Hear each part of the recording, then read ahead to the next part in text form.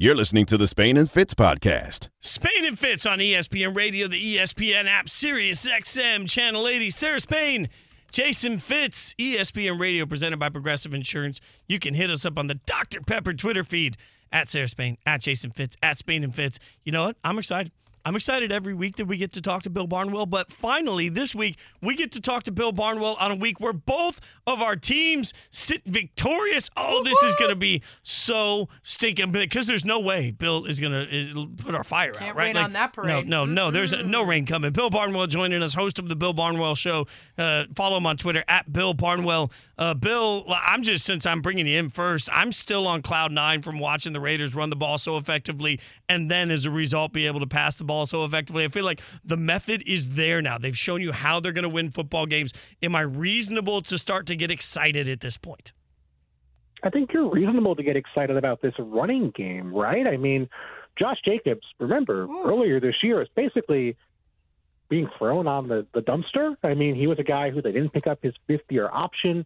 He was playing with the backups in preseason. It felt like it was inevitable that Josh Jacobs was going to be moved before the season even started. And now he's playing like a top 5 running back in the National Football League. So I know it wasn't maybe what people expected in terms of his passing attack, in terms of the offense. Certainly injuries have come into play, but this Raiders team can run the ball. And that's at least a starting point for them as they hit a pretty easy part of their schedule in the AFC West.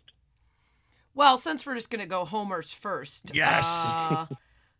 We don't have to get into how great the Bears looked and how they won in all phases and how it was a dominant performance. Let's just focus on play calling and Fields. This was a very different approach in terms of designed runs, in terms of the chunk plays that he was able to hit. I mean, this looked like a very good game plan in addition to him executing it well.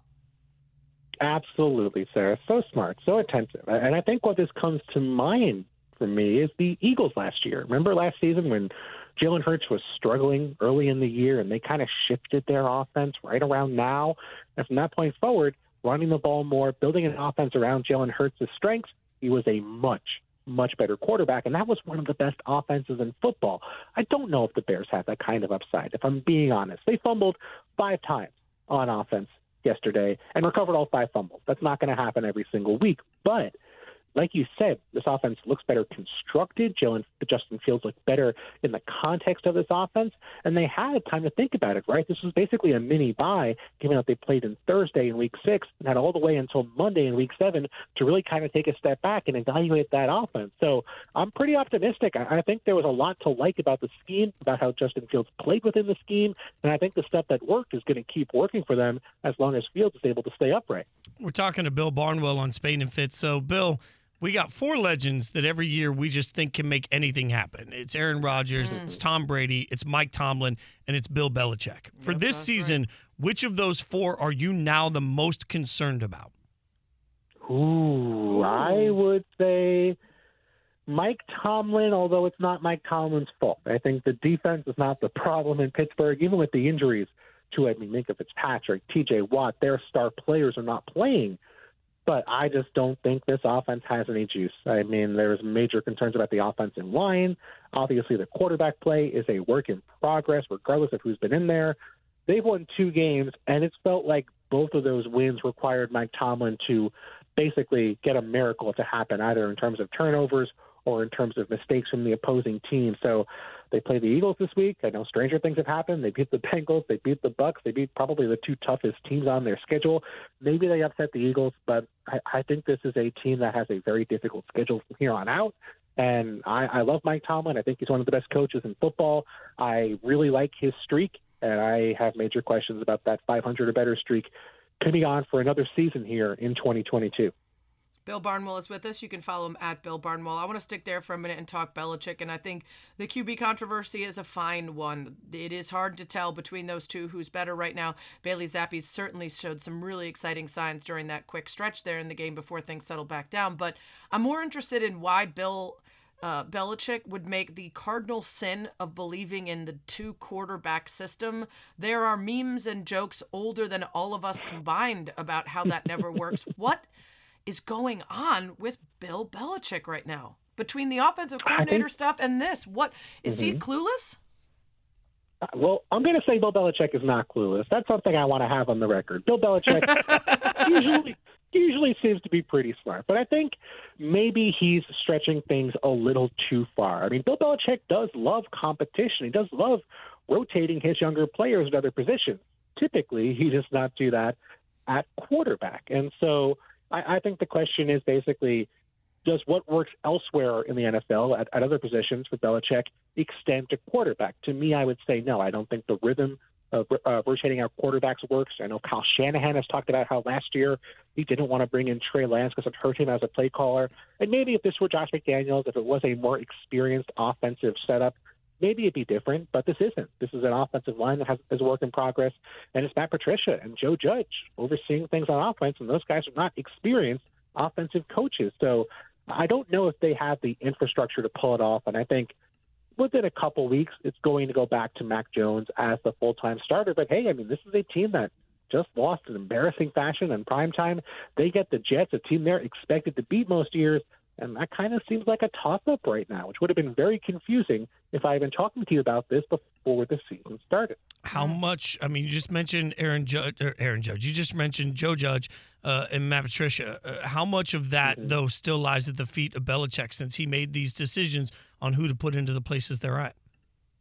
Bill Belichick would tell you 100% it is Bill Belichick's responsibility. And I think you look at what they've done as a staff. I mean, so many of the people who are in coaching roles there either are former Belichick coaches who came back, former Belichick players who have been promoted to coaching roles, or people who are related by blood to Bill Belichick. And I think that speaks to kind of what he wants to do. I mean, there's plenty of teams or organizations in college and the NFL. I mean, think about Nick Saban, one of Belichick's best friends, who will hire any former head coach to be a consultant in Alabama. Belichick is doing the opposite. He has a small staff of people who are very familiar with what Bill Belichick has known and taught over the past 20 years. There's nothing wrong with that, but obviously it limits the people you can hire to be part of that coaching staff. And I do think it hurts them in terms of maybe the exposure to new concepts or things outside the organization that other coaches might provide to the Patriots. It's Spain and Fitz. Bill Barnwell with us. It's Barnwell Tuesdays. Tuesdays with Barnwell, I guess, is what we usually call it. Is there a team that people are sort of giving up on of late that you think they're too hasty in doing so just because of the parity or because you anticipate better performance coming up? Yes, there is, Sarah. I think the Jacksonville Jaguars are an underrated football team. And yes, it feels like every week they are winning, and then by the fourth quarter, suddenly they start losing. It is the opposite of the Giants, who, conveniently enough, they did that exact thing with this week. The Giants, who pull out a game in the fourth quarter every week, pulled out a game in the fourth quarter against the Jags this week. But I like what I've seen. I think the defense is playing tough, not necessarily great, but 10th in the league in points per game allowed. Obviously, Trevor Lawrence's upside is incredible. He has been inconsistent this year. They've had some rough patches, but I think Travis Etienne playing a larger role now as part of the James Robinson trade is going to help them. And I think their offense is going to look a little better as people get more familiar with everything in the second half of the season. So I don't think the AFC South division title is on the cards, like maybe it looked like after the first couple weeks of the season. 2-5 is tough to come back from, but I think they're going to be kind of a competitive team and maybe a team that could pull an upset or two in the second half of the season. Real quick before we let you go, Bill, if you had to bet that huge Barnwell personal island on either the Giants or the Jets at this point, who do you feel better about for the rest of the year? I will say the Giants because I have no faith in Zach Wilson. If you guys do, more credit to you, but Zach Wilson, even in the win last week, looked terrible. Follow him on Twitter at Bill Barnwell. Read him on ESPN.com. His article on Plus is absolutely spectacular work every single week. Bill, we appreciate you joining us, my friend. Have a great week. Thank you, guys.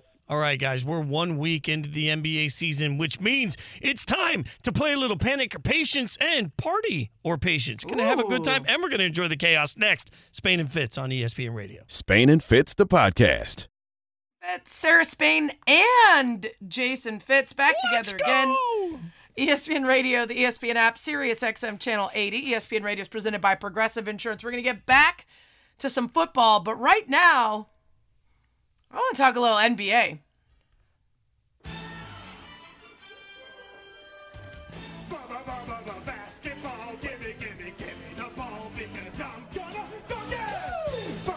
Can we always use this? Forever? Yeah, forever. Forever and ever. Yeah. Okay, so in the past, we've played Panic or patience in the NFL? Should teams be panicking early or be patient because they might get better? We're going to do that while this plays forever. Not just this segment. I think it should be the rest of the show. I think when Aaron Schatz joins us later to talk NFL, we should say nothing about this and have it playing in the background. And just see if he says something. I think that'd be cool.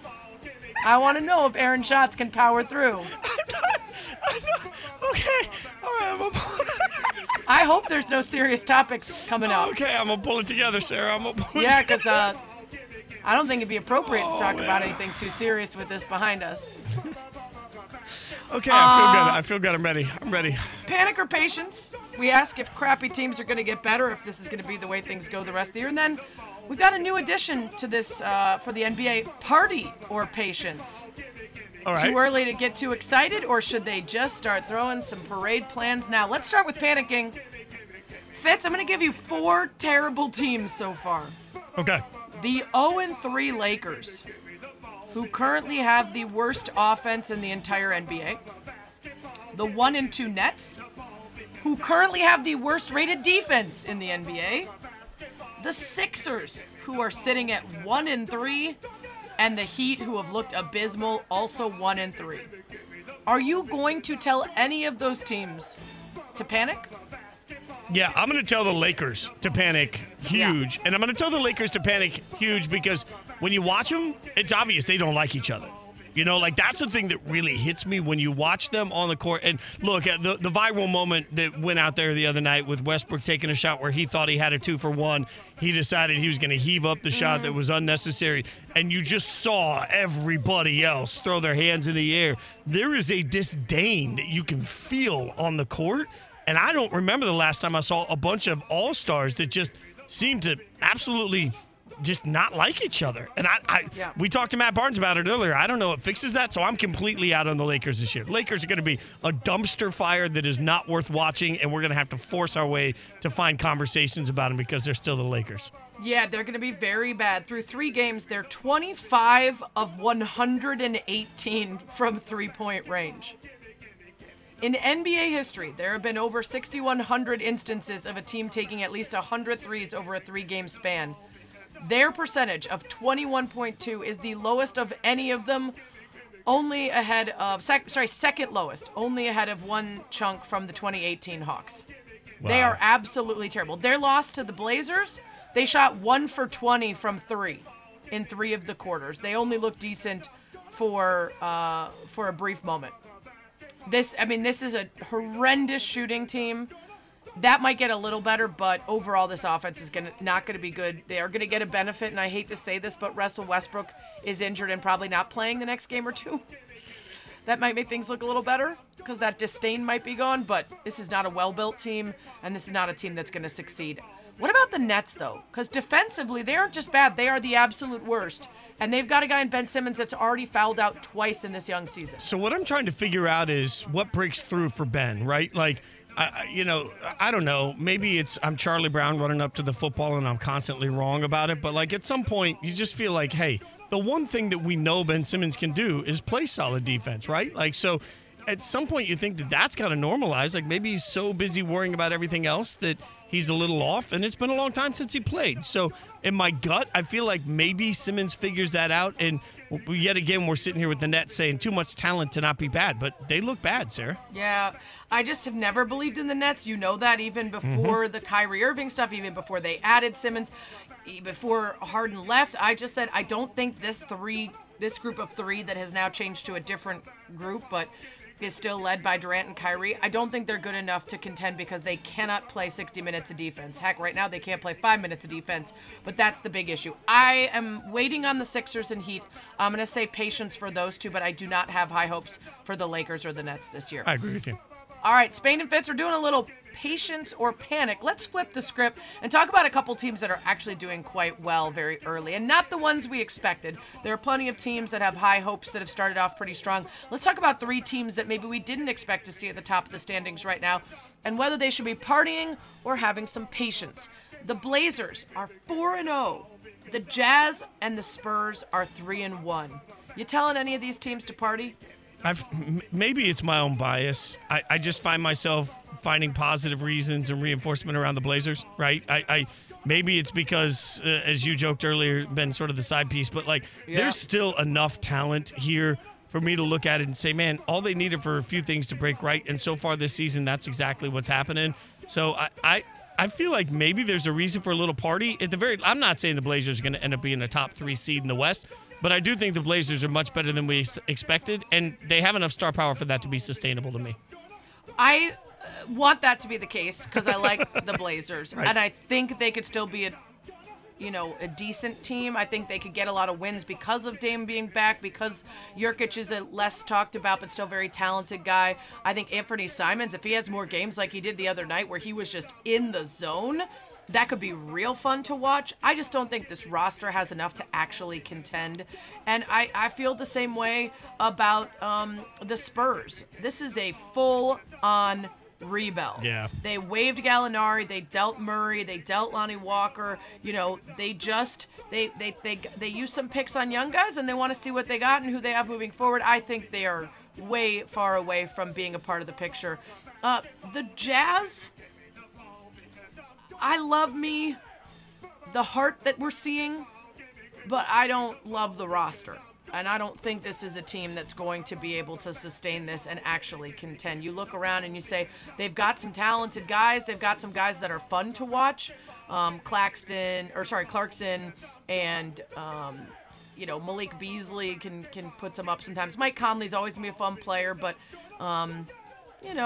you look around and you see some guys that are going to have their night. And then you're like, against a real roster of a real team that can stack up against you, especially in any sort of series in the postseason, no chance. Yeah. Unfortunately, I'm saying patience for all of them. They'll come back down to earth. I think you're right about that. Maybe Dame is enough of a reason that I feel like the Blazers can like when you have one superstar, you're right. Utah right now doesn't really, they have a bunch of pretty good players that are all playing lights out. Like I feel like there's an energy difference right now, and we're early in the regular season. Some teams are feeling it out. Some teams I don't think really care that much early in the regular season. Utah's winning because they're coming out with the fire in their belly. I love watching it, and I think that's great. I just don't know how sustainable that is once everybody else plugs in and finds their rhythm. The reason I give the Trailblazers a little benefit of the doubt is when you have Dame, I still believe that maybe Dame can do the heavy lifting. And listen, I have watched Lauri Markkanen. I wanted him to be good. You know that guy. I will get excited if he does well, and he's still a young guy who can get much better. But when he's leading the way in points per game and he's the guy you're depending on, he's not keeping up a 21-point average, I don't think. Olynyk and Clarkson. I mean, there's some guys there that are fun.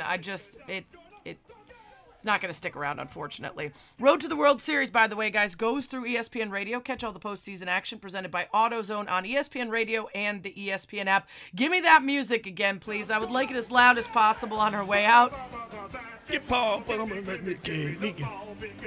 I mean, Dunk it! All right, we'll get back to football next, and we'll see if Aaron Schatz notices this music. Spain and Fitz, the podcast. Spain and Fitz on ESPN Radio, the ESPN app, Sirius XM, Channel 80, Sarah Spain, Jason Fitz. It's a Tuesday as we both celebrate victories for our respective football teams. And that means Tuesdays we get to hang out with our buddy, and it's time for shots.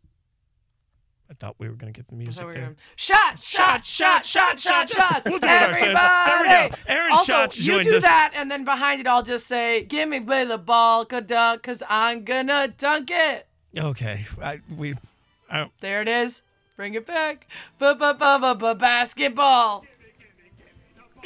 Shots, I don't know if you're at all familiar with Saturday Night Live, but we have just spent the last segment wearing out John Tesh's theme to the NBA with Gimme some basketball. There we go. So see? But with the long forgotten vocals that really are the biggest part of it.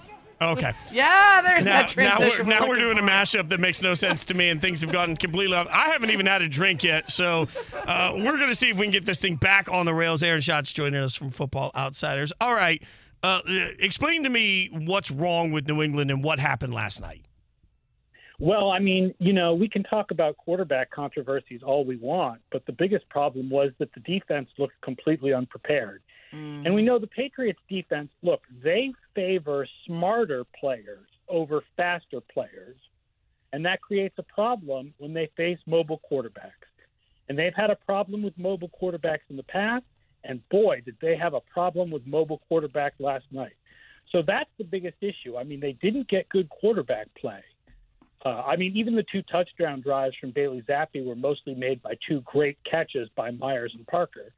But the real big problem was the defense, and that's what they really need to fix if they're ever going to play a mobile quarterback again.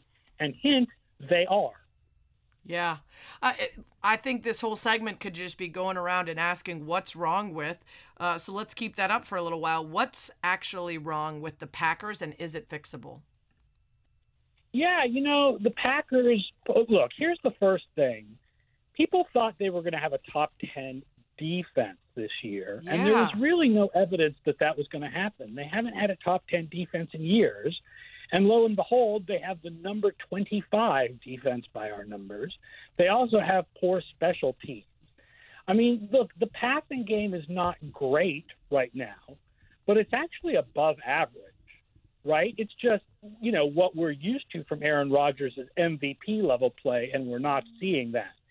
So I don't know if he can get the kind of receivers that he can be in mental lockstep with the way he was with Devontae Adams. And, that's what he really needs to get back to the level of play that he was at the last 2 years. He's also just had trouble throwing, outside and throwing deeper passes this year. But it's not what's bad. What's bad about the Packers is really the defense and the special teams. So when you guys run your numbers in your analytics and you look at the way teams are performing, who's wildly outside of the analytics, good or bad right now, where the numbers don't make sense to the results we're seeing? Oh, the Giants. My God. Yeah. The Giants are, by our numbers, the Giants are the second worst 6-1 team of the last 42 years. But at a certain point, you know what? If you're the worst 6-1 team, that's pretty good, right? Still 6-1. Yeah. But the Giants, they have played like an average team so far, which is much, much better than what we expected before the season, but not commensurate with the 6-1 record at all. But you know what? If they're an average team the rest of the way, let's say they go 500 the rest of the way, they're a playoff team.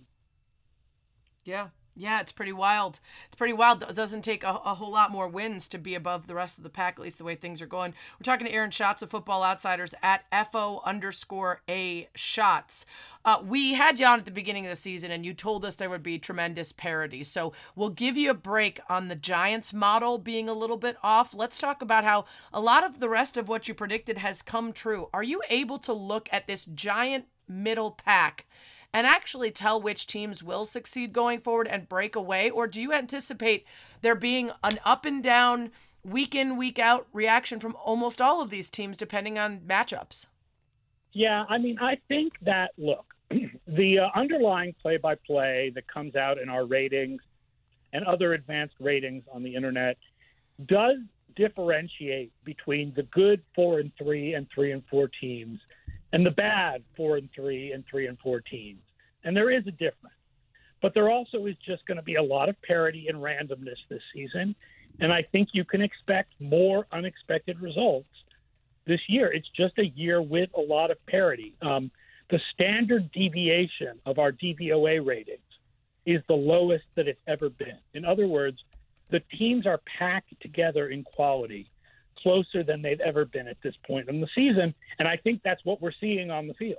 Yeah. Is that a positive? Or, when we say quality, does it mean we're seeing better football? If you like close games, it's very positive, right? There's been more close games this year than any year in NFL history at this point of the season. So if you like games where you're not shutting your TV off with 40 minutes left going, oh, man, this thing's over. If you like it when it's, close to the end, it's a very good thing, even if the football on the field doesn't always feel like it's quite as smooth as what we're used to. Well, and it's good to give more fans the opportunity to see their team win sometimes. Speaking as a Bears fan, it was a lot of fun last night. We don't get very many games like that. So, yeah, It might make for an ugly postseason, though, if there's only a couple really good teams, and they are definitively better. But it does allow some of the things that have kept things exciting. Have you been able to, over the last week or two, seen a jump in any team's expected playoff ability, or because of the injuries and stuff, has anything drastically changed for a team? Oh, yeah. Some teams are definitely looking better than they looked a couple weeks ago. The Jets certainly look better than they did a couple weeks ago. The Giants keep winning, so they look better. Cincinnati has gotten it back together. Much better, yeah. Especially on defense, right? Like, we all expected that the offense was going to be good, but I don't think we expected defense to be good. They are our number 6 defense this year. I mean, that's kind of wild when you think number 6 deep. I would not have expected that. Is that sustained in your mind? Is that something that moves forward through the rest of the season? Where do you put Cincinnati in this hodgepodge of the AFC? Well, I will say that defense is less consistent and less predictive than offense is, and that's almost always true. So do I see that continuing the rest of the year? I think it's not as likely as it is that the 5th or 6th best offense continues to be that good the rest of the year. But we have Cincinnati as the 4th best team in the AFC right now. We have Buffalo, then Kansas City, then Baltimore, and then Cincinnati. Yeah, and so much of that is sometimes luck, right? Do you actually recover that fumble instead of it bouncing the wrong way? Missed opportunities for picks, which we've seen, it feels like even more often than usual this season. Aaron Schatz is with us, Football Outsiders. You can follow him at FO_A Shots. The Bucs are a team that I had pretty high hopes for alongside those woeful Packers. Is there something to be saved there? Yeah, I still think the Buccaneers are good. They are still 8th in our numbers, despite being 3 and 4. Wow. They're still 5th on defense. They basically had one bad defensive game against Carolina, but their defense has been good otherwise. They can't run the ball, right? They actually have the number 10 pass offense. Brady has declined, but he's not declined that much. But they can't run at all. Fournette's getting nothing, and their special teams are bad. And then their defense had one bad game this week. But I absolutely think there's still lots of talented players in Tampa Bay. I think there's plenty to be salvaged there. I think, Brady has declined. He may not be MVP candidate Brady, but he's still above average quarterback Brady. And they are still the favorites in that division. Football Outsiders makes me smarter every day. Check him out, and check out Aaron on FO_A Shots. Is how you follow him on Twitter. Aaron Schatz, always appreciate your time and your insight, my friend. Thanks for hanging out with us. Absolutely, man. Let's do it again. ESPN Radio is presented by Progressive Insurance. It's the 10th year of Progressive's Keys to Progress annual giveaway for veterans. This year, the goal is to gift a vehicle to at least one recipient in every state. Learn more at keystoprogress.com. Jaylen Brown has put out a statement you've got to hear about. We'll tell you about it next. Spain and Fitz on ESPN Radio and the ESPN app. Spain and Fitz, the podcast. It's Spain and Fitz. Sarah Spain, Jason Fitz, hanging out with you on ESPN Radio, the ESPN app, Sirius XM Channel 80. We asked you a couple questions on the Dr. Pepper Twitter feed earlier. Fitz, I got some good ones. We were talking about the NFL officials who appeared to be potentially getting the autograph of Mike Evans post-game, and the NFL told us absolutely that's not what was happening. They didn't say what was happening. Yeah, right, yeah. They just left it loose like that until Mike Evans and others said that it was about getting a phone number for a golf pro to give Mike Evans lessons, and that Jeff Lamberth, the official, and Mike Evans went to the same school, hence the connection and conversation. Seemed very strange to me. And we asked, what was Mike Evans actually signing? Wrong answers only. These are my favorites. His scorecard, shot 3 under, nice round. Permission slip for a school field trip to the Florida Aquarium. Okay. Wedding RSVP, got the filet mignon. His car's extended warranty. That's validating parking. Writing out his Nana's banana bread recipe. Buying Girl Scout cookies from the ref's granddaughter. And finally, a receipt for 2 steak sandwiches charged to the Underhills. #Fletch And it all comes back around again to Chevy Chase. Well, look, and that's called a callback. That's well done. That is well done. That's right. And our entire show staff is now just looking at me like we have lost our minds for the Chevy Chase reference. But you're welcome, America. Listen, we had to come back around to it. Yeah. Put it on the Underhills. That's right.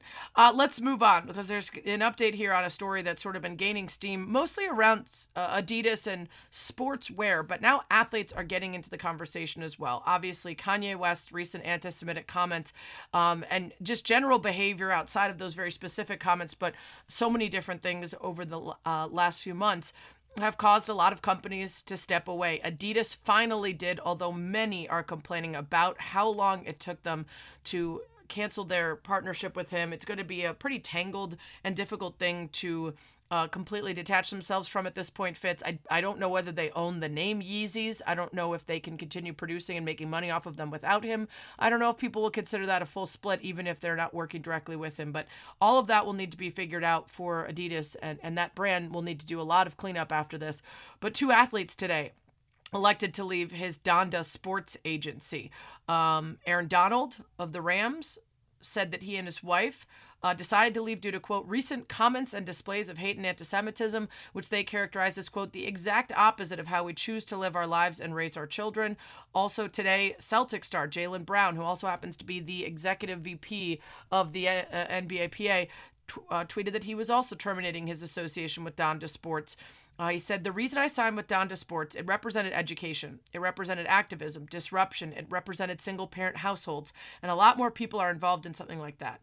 A lot of the people that I work with their families, build love and respect for, spending time in the summer, a lot of people involved. That's what the organization, from my vantage point, from Donda Sports represented. But in his latest statement, he also says, just like Aaron Donald, that it no longer represents who he is. He also acknowledged that in the past, his stance regarding insensitive public remarks were not good enough. He will seek to and try to continue to stand against anti-Semitism, hate speech, misrepresentation, any kind of oppressive rhetoric, and did say that he doesn't think that the positions of Donda Sports correlate with his stance or his values anymore. Fitz, this is not, I think, as tough of a announcement for these 2 guys as some other things. Maybe could have come even earlier, but it's good that they're making a stand and making it clear. Yeah, and I also thought it was important. Jaylen Brown said at the end of his most recent statement that came out a couple hours ago, he said, I do seek to continue providing mentorship, love, and support to the incredible children, faculty, and young athletes with whom I've been grateful to form bonds and relationships with during my time with Donda Academy. I think it was a really smart statement from Jaylen Brown, a thoughtful statement. I think it's a better way to say that. To what he could have done, what he's doing now, and what he intends to do moving forward. And so often in these situations, you get something that feels really either cliche or vapid. And to see someone come out with a really thoughtful statement on the entire situation, I read it a couple of times, and I walked away from it really impressed with how he put that statement together and what he really chose to say in that 3-paragraph statement that came out a couple hours ago. So kudos to him. Yeah, and I think, listen, there are conversations to be had about the termination of these deals over these specific comments and in light of the recent outrage. But he also wore a White Lives Matter shirt. He also made horrific and not factual claims about George Floyd's death. Kanye has been making awful statements about the history of slavery. So it's interesting where the sort of last straw needs to be before there's a decision officially made by so many of these businesses. And usually it is public pressure more so than it is one specific or a couple specific things. And that is a bigger conversation to have, right? About which groups can we offend, insult, attack, and people are used to it, and which groups or what accumulation of statements end up, deciding that that's the final straw. And he's been an example for a long time of misogynoir. He's been an example in his relationship with his ex of some pretty serious misogyny and really harmful patriarchal views. So yeah, I think this is going to be a conversation that keeps coming because of the way it's rolled out. I think, the where is the line conversation is always difficult because people have to look within, right? And then answer tough questions about why this was the moment or this was the thing and other things weren't. But I also think that some growth can come from that, frankly. Just going through the process of saying, like, why now and why not before, and what could I and should I have done in that process? I mean, I think there's a learning curve for a lot of people in trying to figure out what's acceptable, what's not, and how to take a stand in difficult situations. I'm glad to see athletes step up and take that stand now. I think it's also important that in that process you look at it and say, hey, what have I tolerated and why? And hopefully through each of that, like we all sort of grow through that. Well, and I think Fitz, and we were just talking today randomly about some of the shows that we had to do during COVID when there were no sports. And I remember back to a long stretch of months where we had 3 hours a night of what was then Spain and Company, and the ways we found to do, action and adventure TV show theme song brackets for weeks at a time to take up space. But we also really got into social issues and the racial reckoning our country was having. And in that time, there was so little else going on that we weren't distracted from really getting into those conversations. And we're back in so many ways to so much more of a normal life with the pandemic that you do wonder, when someone says or does something, how much impact that has on the reaction to it, when it should be about the issue at hand and not about the timing of that issue. But a lot of this, I think, if he had said and done some of this at the peak of those conversations, this would have come along a lot faster. I totally agree with that. I think it also must speak to whatever he thought his behind-the-scenes deal was with Adidas, that he was so sure that he could say anything without recourse. And it shows that some of these things from a business side get very complicated. So unwinding a business relationship, I'm sure, isn't easy. And he obviously thought that he was untouchable. I don't think he'd come out as confidently at the time if he didn't believe that. And it shows a lack of understanding to that too. There's so many layers to this that are complicated and are worth having these conversations about. And these are opportunities for athletes to frankly use their platform to speak out and speak out against things in a real and actionable way. And I think that's important. Yeah, and I do think going forward, it'll be interesting to see who goes right back to Adidas or who believes that they've done enough now to make them someone you don't want to work with going forward. I am seeing now that they have the right to all Yeezy Adidas designs except for the slides. So anything they want to do going forward, they have the right to do, despite Kanye owning his own brand, right? That is interesting. So the language in there actually says that they are the sole owner of all design rights to existing products, as well as previous and new colorways under the partnership. So interesting to see where that goes, and same with the statements and decisions by Adidas athletes. Thanks for listening to the Spain and Fitz podcast. You can listen to the show weeknights at 7 Eastern on ESPN Radio and on the ESPN app.